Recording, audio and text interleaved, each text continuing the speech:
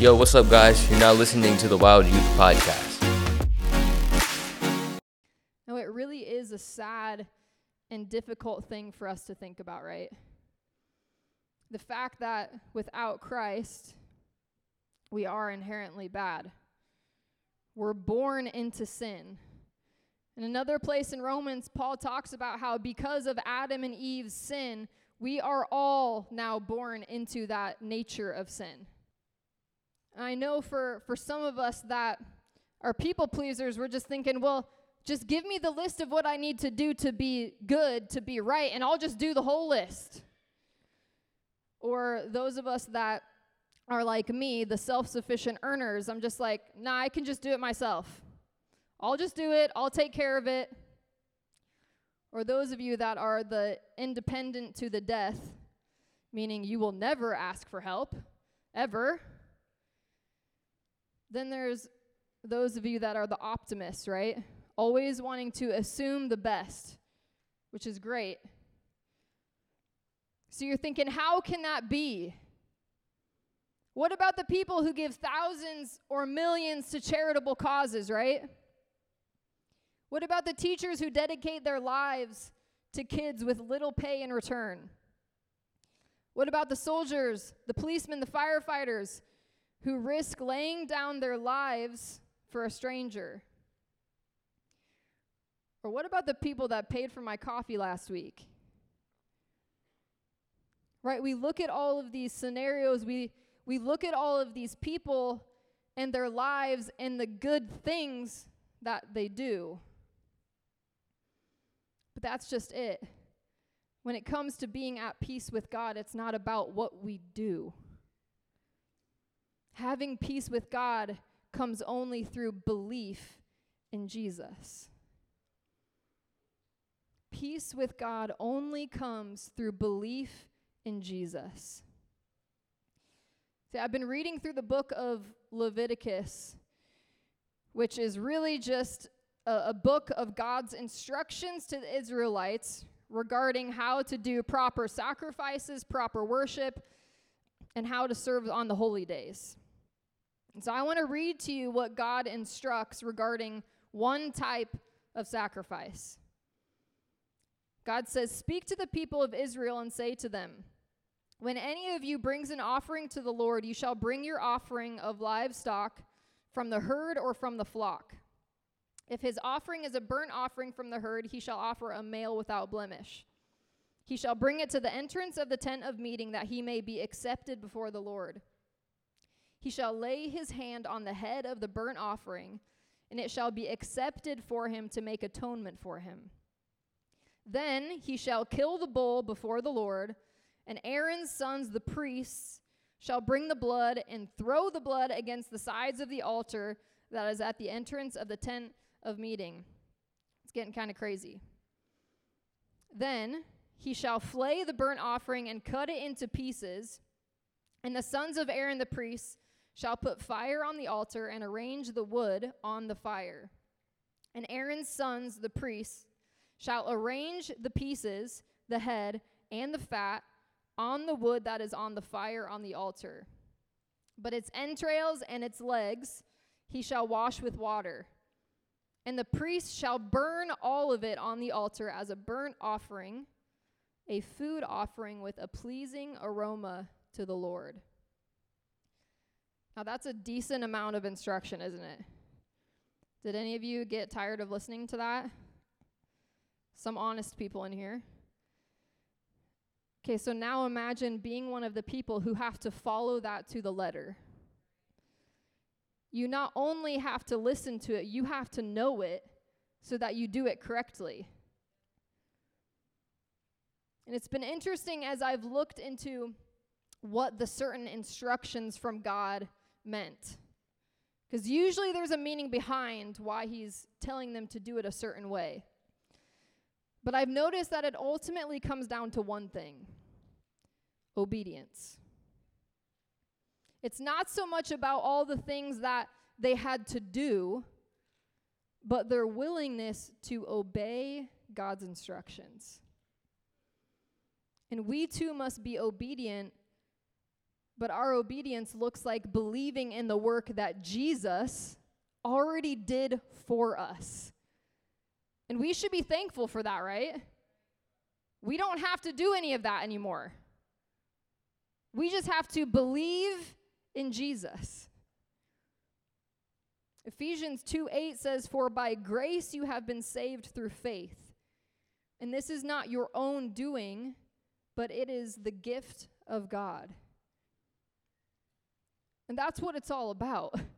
It's not about us earning our way to God. It's about accepting the grace that he's extended us. You see, without faith in Jesus, we are actually slaves to sin, spiritually dead, and at enmity with God. And Scripture says that without believing in him, we're actually at enmity. Do you remember what that means? Enmity. A state of being actively opposed to something, or in this case, someone, God. In order to be right with God, to be in a state of peace, just like in the Old Testament where they had to make sacrifices, a sacrifice had to be made for us. John 3:16 through 18.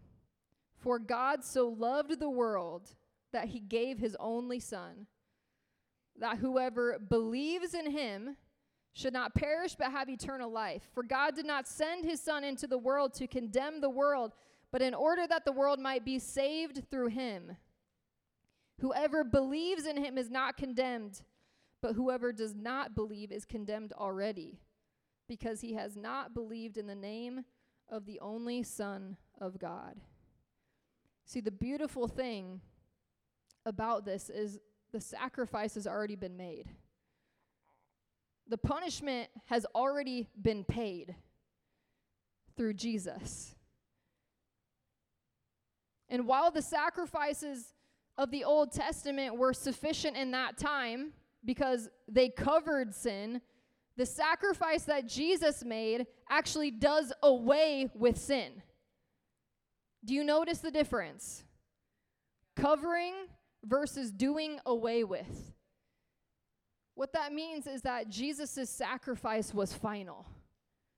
In the Old Testament, they had to go back time and time and time again to make another sacrifice. But when we accept Jesus, it's final. His death pays the price. And that's why in our scripture in Colossians it says, "For in him," meaning Jesus, "all the fullness of God was pleased to dwell, and through him to reconcile to himself all things, whether on earth or in heaven, making peace by the blood of his cross." That's what that's talking about. Because of his sacrifice, we're able to be in a state of peace with God. See, Jesus, as God, being holy and blameless, offered himself as a sacrifice for us so that we too can be holy and blameless before God. We get to take on his righteousness so that after we believe in Jesus and what he did for us, when God looks at us, he sees us through the blood of Jesus. He no longer sees us as sinners. He sees us as saints, holy and righteous and blameless in his sight. Now, I know that for those of us that have believed in Jesus, this might seem like old news. Like, I already know this. I already have this, right? I have this state of being of peace. But let's remember that some of our friends don't. Some of our family members don't. The people that haven't believed in Jesus are currently at enmity with God. And the reason that I started our series on peace here about being in a state of peace with God is because without that, we can't have the feeling or state of mind peace. If we aren't in a state of being of peace with God, we can't have that feeling of peace, because that peace comes from God and from the Holy Spirit. So let's never forget the sacrifice that Jesus made in order for us to be in right standing with God, in order for us to be at peace with God. And since we're talking about this tonight, Jesus' life, his death, his sacrifice for us, I figured that it would be fitting for us to take communion. See, when we take communion, that's exactly what we're doing. We are remembering what Jesus did. And some of you might be questioning, well, what is that? Well, maybe you've heard of it as the Lord's Supper, right? That's probably a more common way that you would have heard it in the world, but in church we call it communion. Now, Jesus did this with his disciples before he was betrayed, arrested, and killed. He instructed them on how to do this. See, we're remembering Jesus' death for us personally. Did he die for everyone in this room? Yes, but he also died for you. He died for me, and he died for you. But what this time of communion also should do for us is it should cause us to take a look at our lives. To look at our lives and see if there's any sin that we need to confess with God. See if there's anything that we need to get right in our relationship with him. Thanks for tuning in to the Wild Youth Podcast. If you like what you heard, follow us on our socials at The Wild YTH, or come in person on Wednesdays from 6:30 p.m. to 8:30 p.m. Stay wild, fam.